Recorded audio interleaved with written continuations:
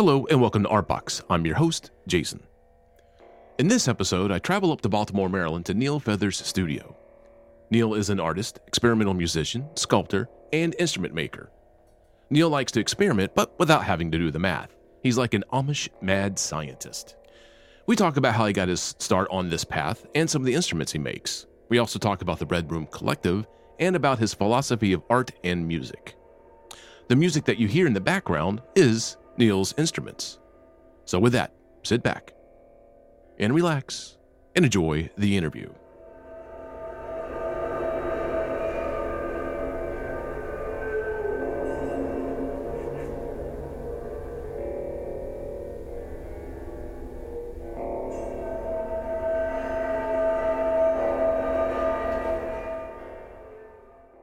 Once again, I value your time, and I thank you for showing us some of your instruments beforehand. Would like to jump right into the interview here and just ask you your kind of origin story. How did you get your start making and playing your instruments and your music? Well, let's see. The music started when I was quite young, very interested in music. And then somewhere along, I guess, sixth grade, started having problems with authority. And a lot of that involved like music teachers and involuntary instrument lessons and stuff like that. So I guess I was 14. And so my friends, we used to go to the library and, I was swapping records. So one week, there was a stack of records that contained John Cage's Music for Radio, Harry Partch's Delusion of Fury, including the full-color booklet with pictures of all his instruments, and Captain Beefheart's Spotlight Kit. So that, blew my mind. That was like, oh, God, yes, music is a big thing. And so, the cat was out of the bag or the lid was off the can or whatever, it became huge, to the point now where music is bigger than everything cosmologically. So anyway, doing that. And then we just discussed Trout Mask Replica, which came in pretty quick, those, it's one of my top three five. Really did it. And then, at that time, I started. So I just started making musical instruments right after that. Do you remember what your first instrument was? We had this band. We had this car band called Tanadru Oxyfubudazono NF Geige, which just happened to be a flag that was lying around in the car. It was a car band. So it was very blues oriented, and there was a harmonica and two friends that played hand whistles. Virtuosos on the hands, at least until they grew out of it. And I played orange, grapefruit, and alarm clock were sort of the first ones. And then there was a instrument made out of a Folgers coffee can that was just had a string to the bottom of the coffee can and a bead on the end that I would hold in my mouth. And then I'd sort of pluck it and pull the string, and that was called the Olson. So so this was actual fruit, like you use an actual orange to... Yeah, hollowed out a fruit and just used it as a trumpet, like a lip buzz kind of instrument. It was all wet and, one time use splatty. Yeah. They spoiled. Do you have any recordings of this, your first band? I do. Really? Yeah. I mean, it was sort of a jazz, it was, let's see, I think we did it like a John Mayall cover, and, it was pretty bluesy. I mean, back then, this was in Western Pennsylvania in, I guess it was 1972 or so. Some of us had our driver's licenses at that point. And we sort of just formed the band, and then we stopped down at the FM, the new FM radio station, and we went on the radio and played. And, wow.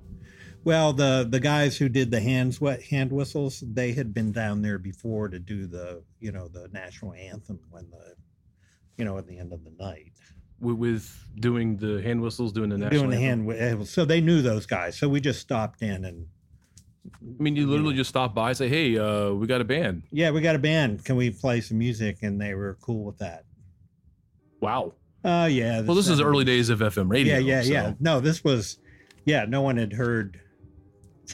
This was the beginning days of alternative radio. Yeah.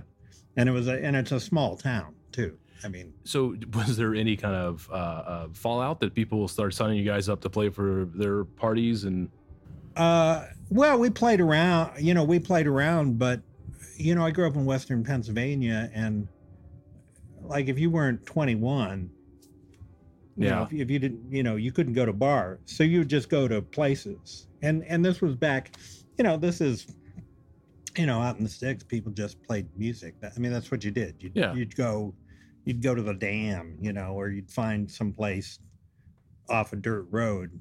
It was that kind of party scene. You'd just go to someone's house, or you'd go, find a spot and bring out the instruments and play around the campfire and stuff like that. So how long was your first band around? I mean, it was around for, a couple of years, and then other people, some people had other bands. We had a bluegrass band too. Some of the people from that band ended up becoming musicians, but most of them, had more legitimate, purposeful things to do. So from listening to those early albums and then forming this first band, at what point, how did you just realize that you had to up your game in making your own instruments? So we were all in high school then. And so eventually I went off it was time to go to college. But you couldn't do that sort of weird music stuff in school at the time. No. There were a couple of, at the time there were a couple of colleges in the country where they were doing experimental music, but it was still very, very serious. And, there weren't like sound art programs or anything like that. Yeah, unlike today. So I ended up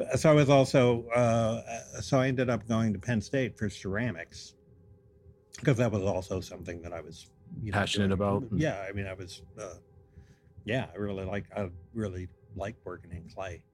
So, art school was a little more open-ended. Yeah, I could agree with that. Yeah. Particularly in ceramics was quite open-ended, because you had your potters and stuff, but it wasn't, where I went to school at Penn State and then subsequently in Montana, it was kind of an anything goes. They weren't deathly serious. In fact, I'd have to go to the painting department, to talk philosophy and stuff like that. They were just like, well, let's just make something, just do something. Just can you do it bigger? That sort of thing. And then there was also a lot of, mixed media was cool. And so I started doing things using fundamental properties like gravity, balance, weight.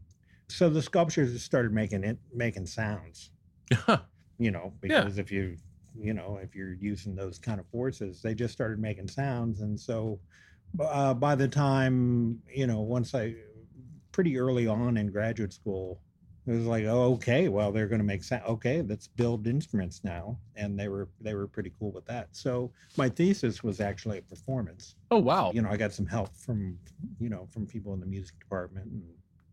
And I'd been on stage before, but I'd never done solo work. Oh. And my one professor was like, he just asked me, so when are you going to go on stage? And he was in the ceramics world. At the time, ceramics conferences were the big thing. And people would do slideshows, but after a few years, that got kind of dry. So performance art sort of came up. And so this professor of mine, Ken Little, started doing performances and stuff with it. And so anyway, he just kept saying, well, when are you going to do it on stage? And I hemmed and hawed for a while. And then finally I did it. I did it in the music department, the Tuesday afternoon recitals. I think there was a French horn player. And then I went on with the Nando and some other things, you know. And it was thrilling. You know, it was like, wow. You know, I got the brain candy that happens when you go on stage. It's like, oh, apparently I like this feeling. And I remember I got off stage and he was there and he was like, right? And I was like, yeah, you get it, you know? And it's like, oh yeah, now I get it. So I ended up, you know, getting more and more involved in music. And so I had the Nando and the Contraption, which was the rotozither instrument over there. Yeah. Those I had made. The Contraption didn't look like that. It was that's been rebuilt and redesigned 4 times since then. Oh wow. There's just a few pieces of it that are from the original one. When I was going to say, when you made that piece, you would play it and then you would say, you know, this would sound great if I add another pickup over here, or if I try a mallet over there. Well, I think with that, it was quite ungainly. And in Montana, there's a lot of room in Montana. Yeah. You know, there was a lot of room in the sculpture department. Ceramics department was busy. Sculpture department was as big as the ceramics department, but not busy. So I had lots of room. Yeah. So I had this big, you know, thing made out of rod, and it wasn't electric, you know, and I think at the time I didn't know so much about sound and how that works. And so I went to, it was a, you know, thrift store, salvage yard, and I found a magnetic pickup. And then I realized that if I moved the pickup around, I could get, you know, I could get tones, and I, you know, because otherwise it's just sort of yeah. So then when it was time to move away from Montana, I had to like hack the thing apart. You know, it was a big ungainly thing, and put like splints on it, and so I could put it together, but it took like 45 minutes to put it together, and it was a big thing. So that was the first thing to go, is to make it so at least it was more or less flat. Yeah, so that was to make it travel ready. 2. Yeah, it was phase 2. It was still big and ungainly, but you know, but it worked. It was usable, you know, for some of the bigger, you know, you know, for the first few years, my setups were just taking me a day to set up. Oh wow. You know, everything. It was these big, you know, these big objects. And also, I don't know, it was just, the more instruments I had, the more comfortable I felt, you know, going into a performance. Yeah. Do you feel that way today when you go out and to perform? No? Try to go as light and fast as possible? Well, I find that, you know, it depends on how much time I have, or how many people, you know, or what the deal is. Yeah. You know, but if I'm going to play for, you know, I used to go out with like 4 instruments, and, you know, this arsenal of like, well, hey, do this and I do that.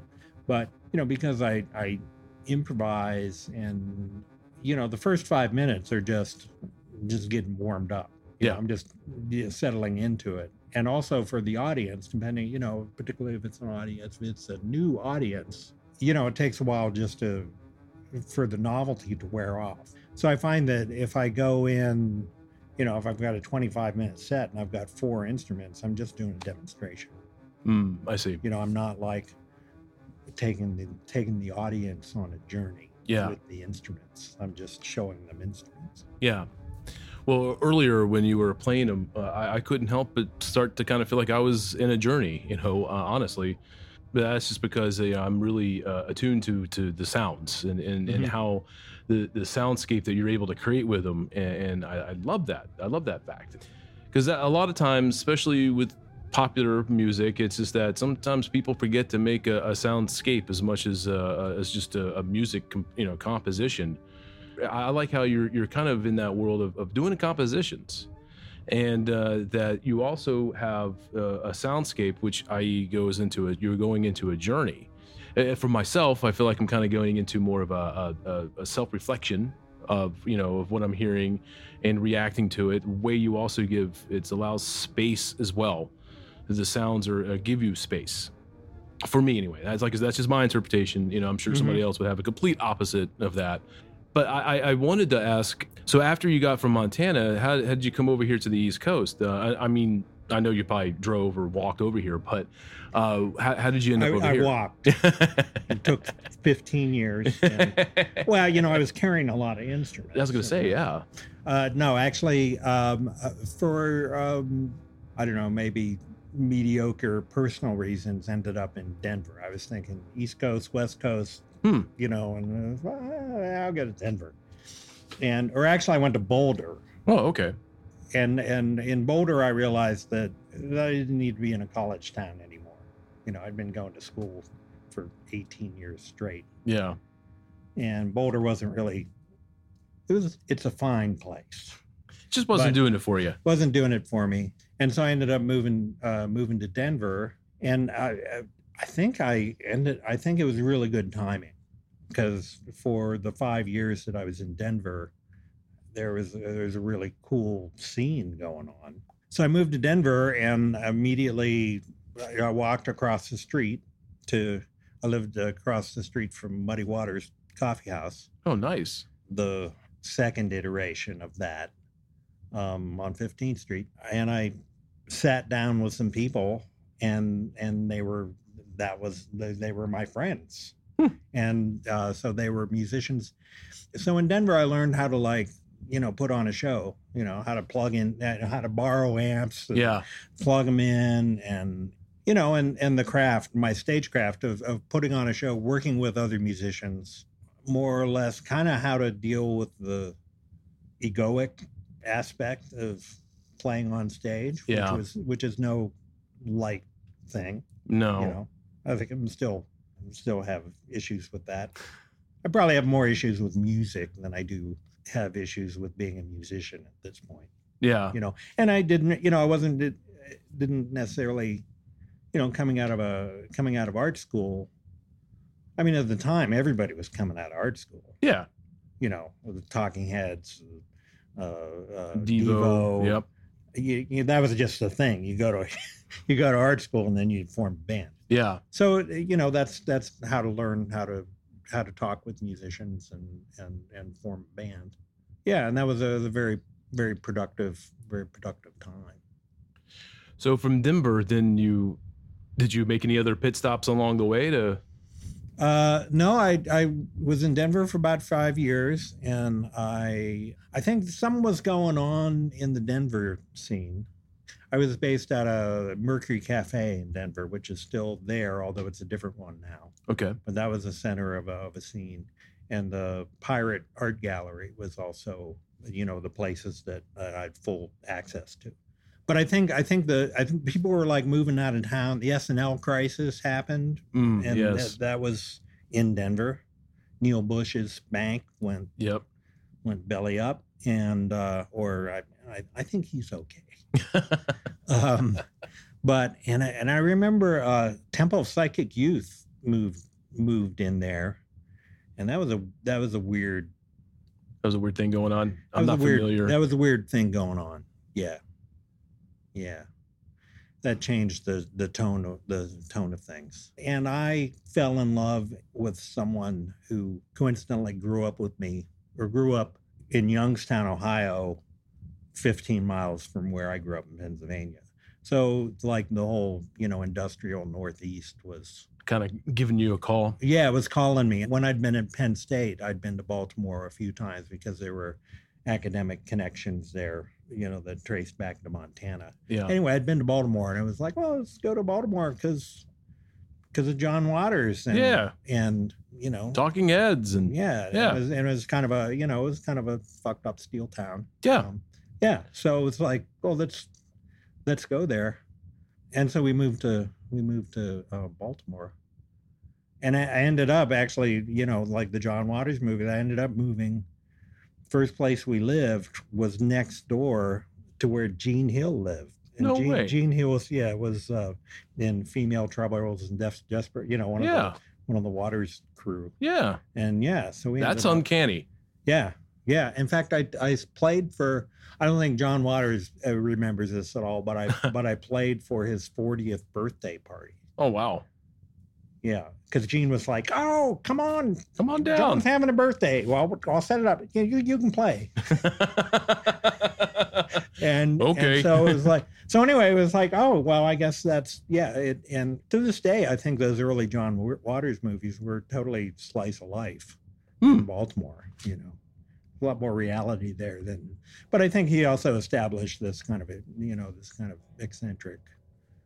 Well, this town definitely does have flavor. It does have some flavor to it. Of this Baltimore, yeah. But I think he also sprang from that. He didn't, that flavor, he brought it out of Baltimore rather than bringing it to Baltimore. Yeah, I could see that. I would concur with that. So when did the Red Room Collective start? Because you said you were a founding member of that. Mm-hmm. So I moved here in 85 or 86 and... was playing music with people. There was sort of a generational change when I showed up. There was the Ad Hoc Fiasco people, and there were a bunch of folks that I won't try to go into naming it at this point. Then we did some projects. There was a big project called the Official Project that I founded with Tentatively a Convenience, and that went on for a few years. But then the people that I knew started Normal's Books and Records. It was a big collective. I think there were 8 or 9 people at the beginning. Now there's 4 people, 4 owners. Oh wow! 4 co-owners, 2 of which are still in Baltimore. No, anyway. Semantics. So John Berndt was one of those people. Well, I think the store expanded until we finally took over where there used to be a food co-op. So we had this room. So then it was time, and it was John's idea. John was the brainstormer behind this, but he was smart enough to know that you need a team to run a space. So at the time, the 14 Karat Cabaret was going. Laura DeGoule's 14 Karat Cabaret, and she had a strong team behind her. That started a few years before the Red Room. Okay.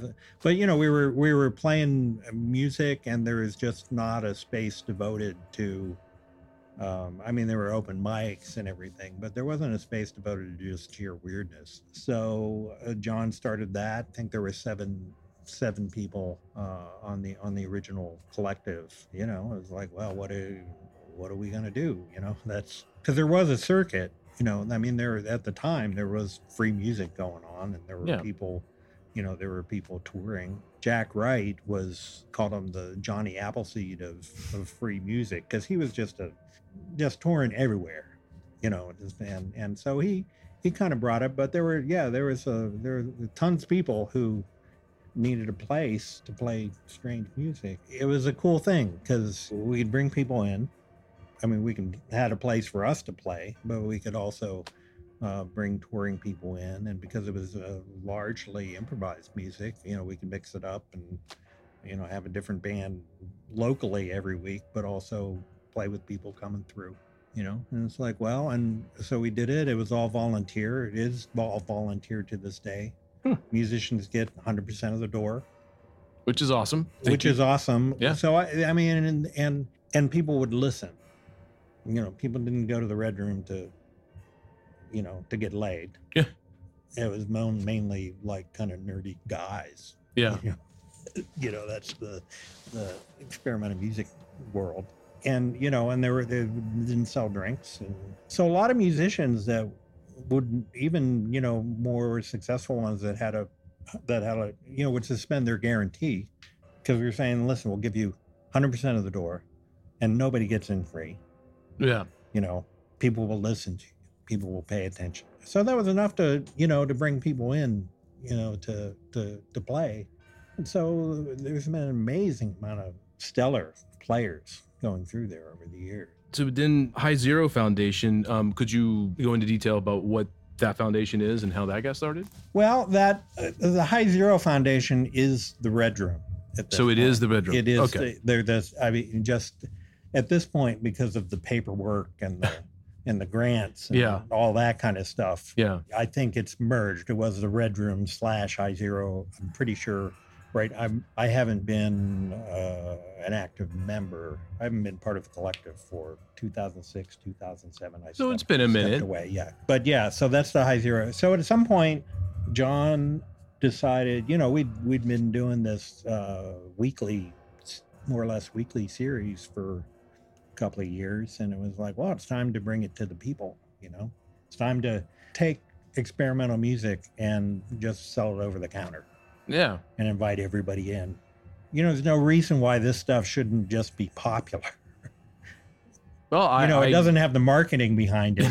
No. If you had the marketing. But beyond that, if we just acted like this is real music and everybody should hear it. So let's have the festival. And it was an amazing structure to bring.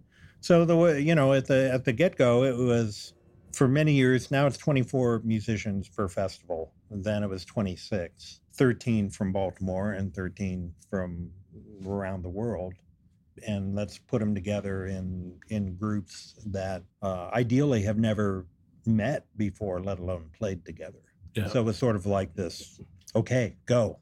Just see what happens. Just see what happens. So, in fact, I think the High Zero, the idea of the name for High Zero was sort of like, kind of like High Noon, like a duel in the street, but with the zero being, I don't know, that was sort of a motif in a lot of John's conceptual. Okay, so with that sort of question, starting from scratch. So is zero a number? My question to you is zero a number? Oh, I think so. Okay. Yeah. No, it's a linchpin of a number. It's a very linchpin of a number. I agree.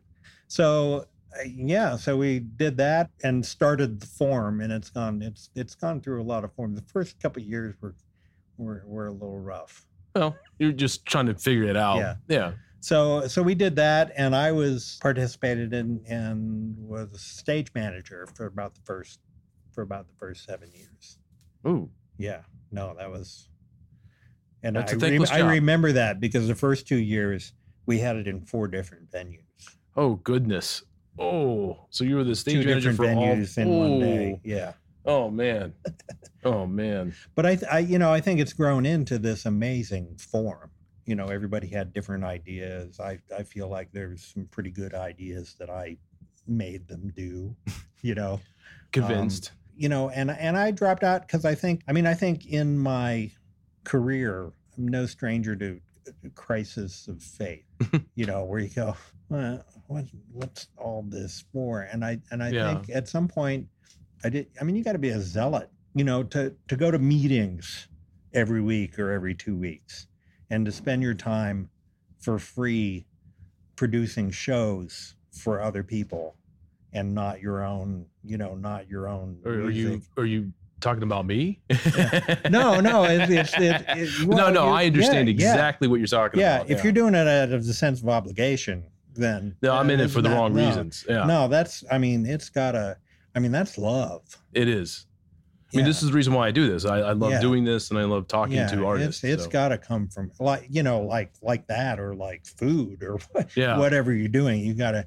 And I think I had some, there were some things outside of the collective in my life that were getting kind of complicated and taking a lot of energy. Sorry, I had to write the mental dessert. That if I ever renamed the show, I should call it that. Actually, you've been talking about John Bennett here. So John Byrne. Excuse me. Yeah, sorry, John. I mispronounced your name. So you've been working with him for a while, and you two started a collaboration together, and it was called Thus. Yeah, Thus. And that happened, God, I forget when the Official Project, he was also part of the Official Project was a big band, and it had a game structure to it that was very elaborate, and John was part of that. And when the Official Project closed, John and I started working together.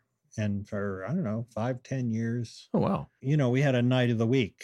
We had a night of the week that was sort of default, we're going to play. Right. Or work on music. Right. Roll up your short sleeves. Let's go. Something. Or watch movies, or, and so that was Thus. And it primarily revolved around experimental musical instruments of my design and of John's design and a few other people. I think for a while. He had some instruments. I forget what the name of the instruments was, but it was by Quabas Reed Ghazala. So it was all very strange instrumentation. So the people would come in and out of the project as time went on with the project. Well, with us, it was always just the two of us. Oh, it was just okay. I understand. Duet. Okay. It was just the two of you guys. So with that being said, are you kind of in any projects that you're working on right now? Many projects. Okay. Let's see. The one right now, actually, I've been editing down. Thus, I'm doing the final sequencing for a double LP box set. Oh, wow. And it's actually fashioned. I mentioned earlier the Harry Partridge's Delusion of the Fury. Yeah. That had the Delusion of the Fury was 2 LPs, and then there was a third LP that had that went along with this color booklet that was just solo cuts of each instrument and Uncle Harry describing the instrument. And, his voice is amazing. Yeah. I think Harry Partridge was definitely of those 3 people, he was definitely my example. So anyway, I'm doing a double LP, and it's going to have a color booklet on it. And the idea, I believe the name that is sticking is Instrumentory, or a place where you have lots of instruments. And it's all duets. So 2 sides are going to be, we did a bunch of sessions at the Red Room, and I just invited people in to do duets. And so that's going to be 2 sides. Or let's see, shall I name names? That's up to you. Yeah. Eric Franklin, who's been in a bunch of my bands, Kristen Tedman, Susan Alcorn, Stu Mistovsky, Rupert Wondolowski. And Rupert and I actually are starting we've had a couple of gigs, and that's a new band that I'm starting. Rupert was one of the first people I met in Baltimore. Oh, wow. We hadn't played music together in 30 years. We'd lived together for a couple of years and all that. He's he's a poet primarily, and, a singer-songwriter kind of thing. But we've done a couple of gigs, and that is a really fun band. It's very silly. He sings and I play former guitar. And I'm looking to fill it out with some. I might add another instrument. Anyway, so he's on that. Let's see, Sam Burt, Rosehammer Burt. So that is that's the folk on those sides. And then another side is various projects and the duets with Rosie Langabeer, who is my favorite person to play with, also my wife at this point. and she's amazing. That album includes some of it was recorded here. A couple of cuts were recorded at Macy's in Philadelphia using a Mighty Wurlitzer theater organ. Nice. Thanks to the Friends of the Wanamaker. We didn't get to play the Wanamaker organ, but they had a nicely restored theater organ there, and that's a very idiom-defined piece. And then the last side on that is primarily Thus, and so I've been going back through and remastering it. The remastering, yeah. We put out 3 or 4 records, and probably have 4 or 5 more records in the can that never made it out. So we recorded a lot. Those have to come out. They have to see sunlight. Yeah, well, we got them. Just give me a ring. Give me a ring. We're ready. We got recordings galore from that stuff. So, going back to some of the instruments that you have made, what was the influence, your process in making the your former guitar, or former guitars, I should say, because you have more than just one? Well, I guess the Nando is the basis of a lot of that was the first instrument. Yeah, let's talk about the Nando. Yeah, of this body of instruments. The notion behind the Nando is that there's kind of an equilibrium built into it. Yeah. Okay, so the body isn't rigid. So the weight of the body is stretching the strings rather than a rigid structure. And so when you press down one corner, that that if I press down the left corner, the left string will get higher, Right. and the right string will get looser. Starts changing pitch and tone, right. and so the weight is equally distributed. And then when you use the bar to roll up and down the strings, you're dividing the strings, but you always have both sides of the strings. Right. Okay. And so the reason that they're called former guitars is because the third guitar, I tried to take some of those principles and to use the guitar so that I could carry it around, and also I could look cool. Like I always thought, guitars were the ergonomics. Yeah. Of a guitar. It just never appealed to me, to say nothing of the 12-tone system. So the way that the former guitars work is that there's two strings that are stretched against each other. So one gets tighter and one gets looser. Mm-hmm. And then there's the bridge in the middle, which, on the fourth or fifth guitar, those became figured out how to make those move up and down so you could adjust them. And then there's pickups on both sides of the string. So all of those principles came directly from the Nando. Wow. So I think the original former guitar was cost me $5, and I think that's why I was able to succeed. $30 guitar, man. I can't cut that up. So when I found it was like no longer a guitar. So that's how it got the name, the former guitar. And so that was the family of instruments called the former guitar, but there were only 3 of them, I think, that started out as guitars. I see. So the other former guitars were basically, that are like a word here of like former, or used to be former things, like a cigar box as an example.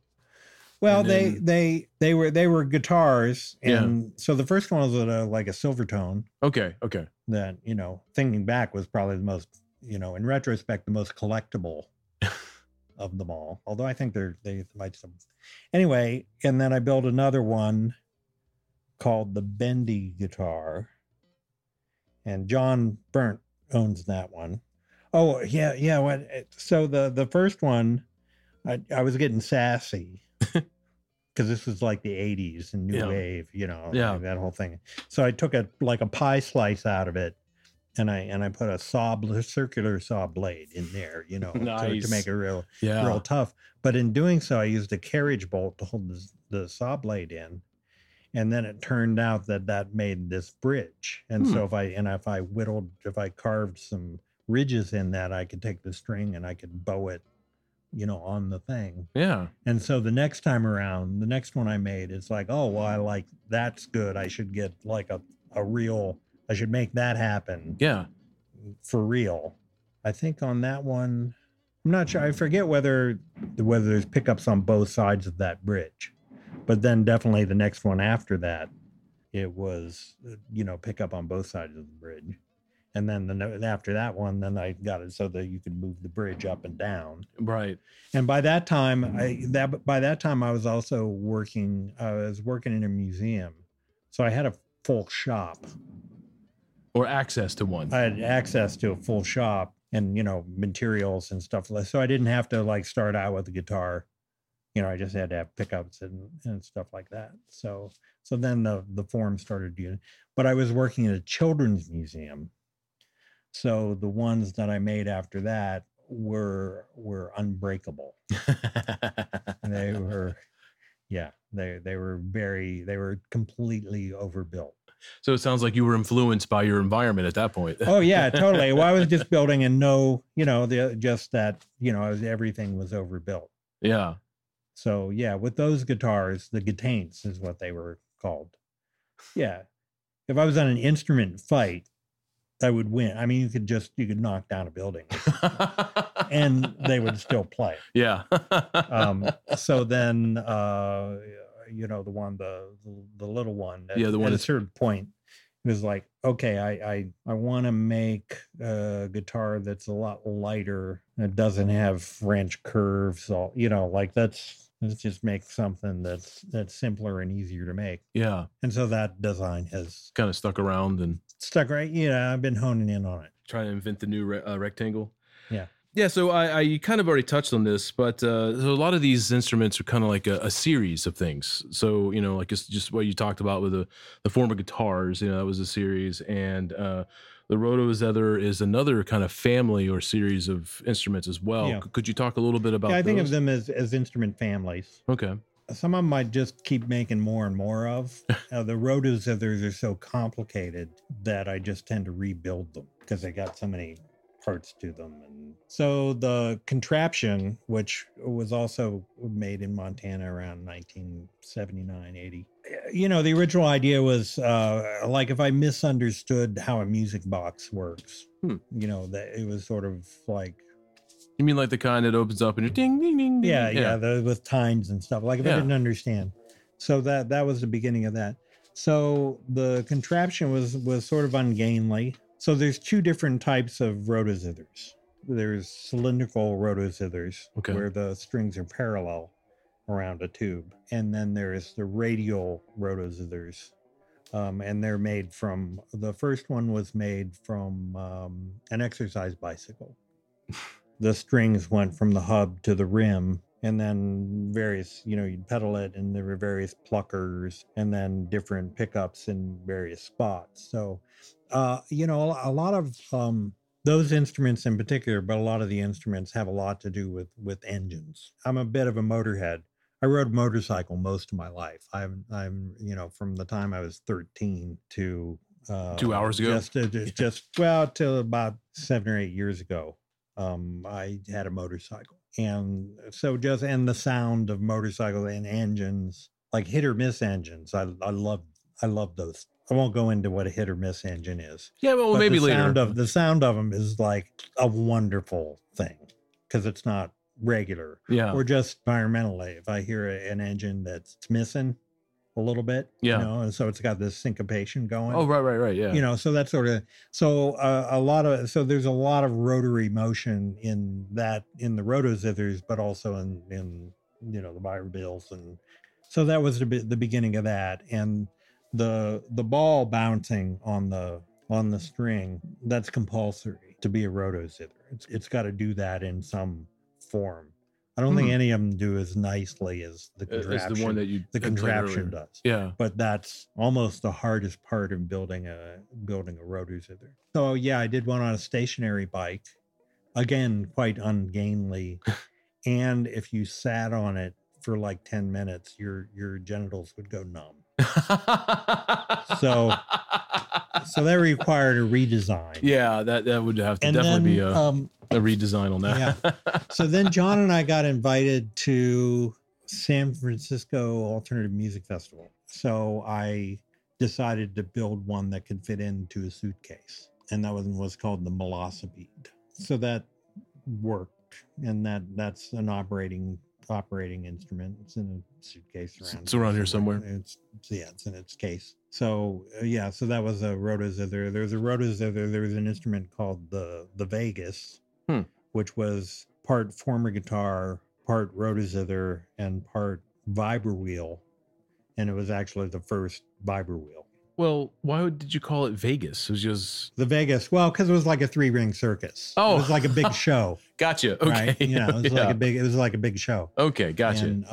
And again, it was sort of like, okay, I want to have a lot of stuff to do when I go out and play for people. Yeah, which is particularly, and that was in the thick of Red Room, so I was constantly just going to places and not knowing what situation. So there was a lot of stuff there.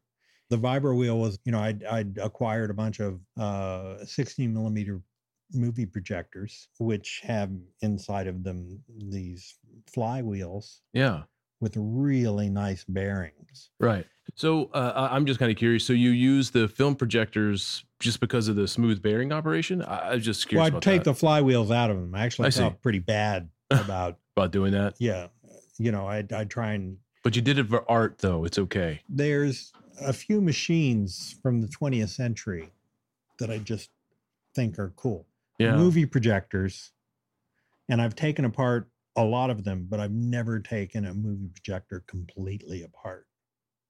Well, if there's a will, there's a way, my friend. It's not an easy manufacture. Like just there's, I don't know how, I haven't. Yeah, I mean, full disclosure, I Yeah. haven't taken one apart, but I'm assuming they're pretty hardy machines. They're hardy. Yeah, they're hard, but idiosyncratic. Ah. They've got to be. Same with sewing machines. Oh yes, that I can. Yeah, sewing machines, marvel. I mean, changed the world. Oh yeah, one of the most important machines in the world. Need to be adjusted properly, but just a masterpiece. Yeah. No, it is actually a pretty engineering feat. Yeah. So I've just taken the flywheel and the bearing because you can spin on it. Most people think that the vibra wheels are motorized. Yeah. No, I'm assuming they're not. Yeah. No, it's just a. But the thing that I like about them is that so if you give them a good hand spin, they'll go for a couple of minutes, gradually slowing down. Yeah. And it's that gradual slowing down that I find really interesting. Yeah. Particularly up against, like if you put it through a tremolo unit, you'll get all the rhythms. If you have something that gradually slows down and you put it up against a grid, you get all the rhythms, because you get the syncopation and they'll just change. And that phasing. So that's another thing, another foundational concept for my music is long phase relationship. Yeah, when I first came in here and you were showing me this piece over here, I started to talk and you kind of just like politely put your finger up. It's like, it's not done yet. Let it finish. And then we started talking. Oh yeah. That you had a point. It's like, let it finish its talking before. This is the best part. And that's when I instantly realized that you were right. The very end is probably the most important part, or one of the most important parts. Yeah, because it's different every time. Yeah. Yeah. And so long phase relationships, but also a little bit of chaos. I had this idea of the ghost in the machine, which I misunderstood sort of the intent of what that originally meant. But you had your own definition of it. I had my own, I conceptualized that when I heard the phrase. It's like, oh, well, those are machines that are old. I can see that. That are, that have changed over time. So much so that they become individuals. They become idiosyncratic, and there's a certain ghost by virtue of time and, I don't know, molecules changing into other molecules in individual ways. So they become slightly more unpredictable. Yeah. Okay. They act differently from their brood. To me, that's what the ghost in the machine was. And so even though that's, not what that actually means. Well, right. A collective definition. Right. But this was your definition. But still that idea of swing. Yeah. And when I went, sort of formative experiences that I went to the House on the Rock. Okay. In Wisconsin. This is back in 1990, I think, early 90s. I went there, and they have all these automated orchestras. It's an amazing place. I haven't been there for a long time. I suspect it's different. I'm sure it's different, yeah, if it's still around. I would like to think it's as well maintained as it was when I was there. But, so there's these machines that are doing all these, that are playing instruments and stuff. But I'm fascinated by music machines sort of through their inaccuracy, because their physicality and their execution. They have something else going on. I see. Okay. Like I start out with a lot of concepts like, oh, I want to make a machine that does this. And they're part machines and they're part just physics experiments. Would you call yourself a mad scientist? Yeah, kind of. One tagline is, I'm an Amish mad scientist. Because that's sort of my level of. Yeah. No, I like that. I might start calling you the Amish mad scientist. Yeah. So anyway, it's part of the sloppy execution, but I'm also went to art schools. Well, I mentioned my dad was an engineer. He's an electrical engineer. Yeah, I could see that influence. And so I admire that about him, and I am grateful for whatever he passed on to me, either genetically or just... Or by osmosis. Yeah, by osmosis. But I don't like doing math. Fair enough. Yeah, so a lot of these things is experiments where I just bypass the math and listen and get to hear what it sounds like. So it's sort of like direct sonification of data. Yeah, no, I follow you. Yeah. It's not bad. I just thought No. that, it's sort of, yeah. So, yeah, never mind the math and just listen to how that experiment works out. So I guess it would be true to say then that you're an Amish mad scientist. Yeah, I don't think Well, the unless Amish, Amish are I don't listening think to the this and- Amish would say that. No, they actually probably do Although my math, people are from Oh, your like I'm- origin story, I'm they're from Amish. generations back. Yeah. Generations back. A lot of my, Speaking of that, it seems like we're starting to touch into one of my little favorite areas is how does your philosophy and your aesthetics work into your art? I don't think you can parse the aesthetics from the art, but the philosophy. Well, I'd say philosophically, I find great comfort in the laws of thermodynamics. Whether or not that's the ultimate truth, but I believe in physical reality. I Mhm. don't deny the flesh. All of this may be an illusion or Maya or something. It might But- be. That's not the game I'm playing. Like I kind of think that this is it. Mm-hmm. And I enjoy things that are measurable. The material world I think is beautiful. Yeah. Tangible. It's tangible. Yeah. I love it. There was a stuffy music book that I used when I was in graduate school. Cohen was his name, and what was the name of the book? Emotion and Meaning in Music. And it was I'm writing that down. And it Hold was on a my second. antithesis. It was this book about how music works Yeah. and what the rules are, but why music works. And he had a brief discussion of John Cage, and he called John Cage a radical empiricist. Wow. And that's what, and I think that's amazing. Yeah. And that's what I like about Cage is that he didn't equivocate. He did an experiment. He outlined the experiment, and then Created you a listen to hypothesis. Yeah. and when you listen to Cage, you just can't you have to listen to it and see how that makes you feel. Whatever it was Goldberg it's not the Goldberg variations. Some of the like the I Ching tape games. That he was playing. Yeah. You can't just listen to the first couple of them and go, yeah, okay, I know what that. I know. I get it. Yeah. I get it. Yeah. Yeah. Okay, you did that. You got to listen to the whole thing and then either derive meaning from it or happily not derive meaning from it. Well, then that makes me want to go back to what I talked about just a moment ago about how, you kind of wanted to have the piece finish. You want to listen to it all the way through. You wanted to have it sonic decay happen. You wanted to hear all of that all the way through. Because like you said just a second ago, it's never going to be the same sound again. Mm-hmm. And that's definitely why it's important to listen to it and not just pass. I was like, oh, I get it. You have to listen to it Yeah. all the way through. Yeah. Come on. It's the butterfly effect. It is. Yeah. That's a good point. Yeah. Yeah. It's the initial conditions and then it ends up different every time, Definitely. And I don't even have to go and kill a dinosaur. It was just this Which- nice little manageable 3-minute, butterfly effect. Just cosmologically, thermodynamics of it's just, we had this.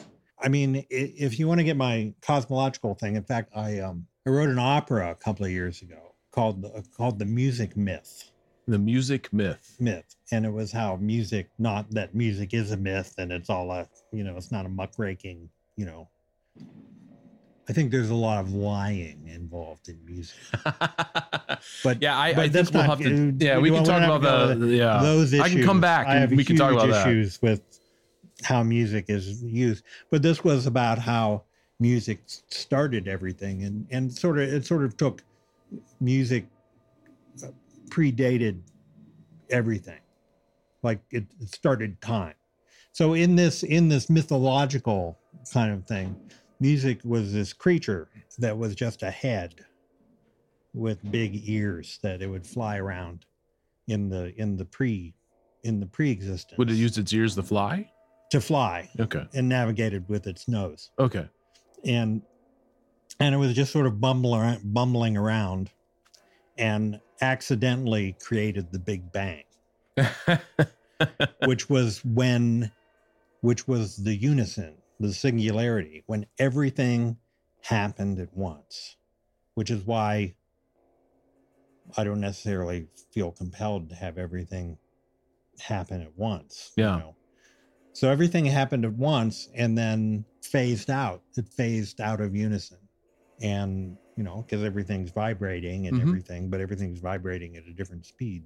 So at one point, it all started on one. And then I don't think of music as like the music industry or let me say, I enjoy thinking of where everything happens. Well, it sounds like you're kind of going on a metaphysical music. And right. I'm not, you know, like a couple years ago, I did the Journey Through the Cosmos.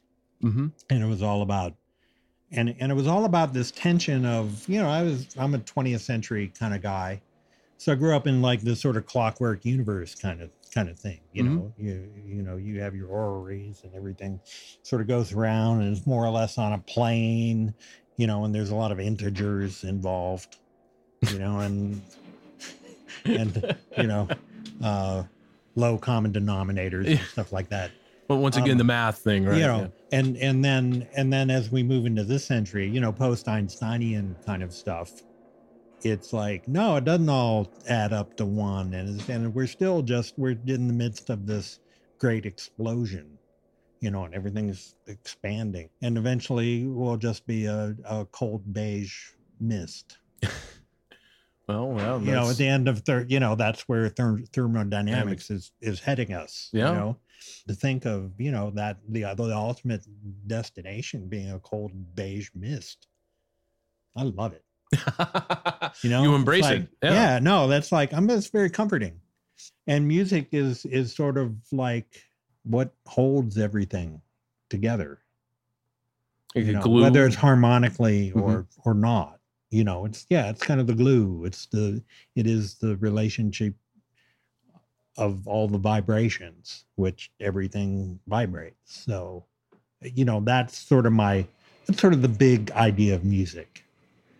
You know, and then there's many different, you know, like more particular, a little subgenre of it. Yeah. But I guess in bringing it around to music that we listen to and we intend, you know, music that's made by musicians, I still would like the category of music to be as large as possible. I'm not going to disagree with that. So that's I guess that's how the philosophy ties in with music. Yeah, and in just in a small little nutshell. I took the long way around. Right. But that's fine. I like the long route because you see more stuff. Yeah. So I kind of wanted to wrap up the interview with, and I told you this earlier, and it's one of my favorite ones. And it's not a gotcha question, but it sometimes will get you. Oh, yeah, I forgot this question. Yeah. What advice would you give to your past self and to other artists? Well, this is something, and I think recently, I don't think I'm the first one to have this sentiment, but do stuff that nobody else is doing. You know, I sort of think of culturally, it's kind of hard to, I mean, you know, music and art and culture in general is full of fashion. Yeah. You know, there's movements and there's, you know, that's all great. I don't think of music as a language. You know, I mean, I don't, you know, there's certain things. When I was in Montana, I learned how to play the saxophone because I missed jazz. There wasn't a lot of jazz going on up there. I could see that. And I missed it. So that was the only instrument I think I've ever played by choice. Or learned by choice. Right. And I came to Baltimore and I still was kind of a bad sax player. And I saw Jack Wright play. I thought, oh, he's got that covered. You know, it's like anything I would do with the saxophone, he's got it already covered. I'm going to go over here and do something that nobody else is doing. You know, I kind of think of like culture as like a boat. And if everybody's running to one side of the boat, you need some people on the other side just to kind of keep the boat balanced. Keep it balanced. Yeah. So, you know, I would say yeah, just, figure out what it is you should do. Yeah. But yeah, primarily do something that's you can do. Do something different. Yeah. Yeah, do something that you're going to do that no one else is going to do. Yeah, I always say that. Just for me. Right. No, I'm easily bored. Well, I say also do it no matter what, if anyone's watching or not, Yeah. Because if you like doing it, you should just do it. Yeah. I mean, not to sound like a commercial, but yeah, that's true. Yeah. Well, I'm a little more ambivalent. I was giving advice to young people. It's sort of like the same advice that I would give when people want to ride a motorcycle. Ride a motorcycle if you have to. If to be happy, if it's something you got to do. Yeah. Ride a motorcycle. If you don't got to ride a motorcycle, stay off those things. No, fair enough. Fair enough. So I guess a music career is sort of like that. It's like, if you got to do it. I mean, Kurt Vonnegut, who is one of the two most quotable people in the world. Oh, yeah.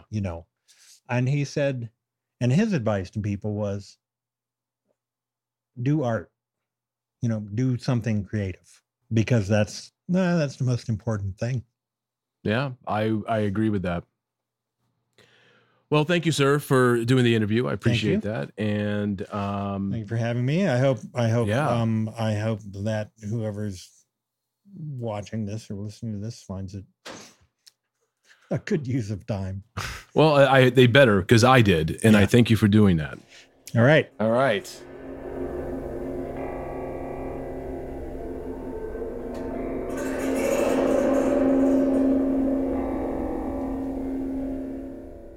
I want to say thank you to Neil for taking his time for doing the interview. If you want to learn more information about Neil, you can go to his website at neilfeather.com.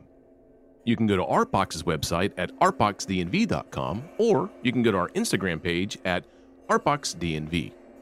To hear the full episode and past episodes, you can go to our website, or you can go to Mixcloud at mixcloud.com/artboxinthednv. Until next time, thank you for listening.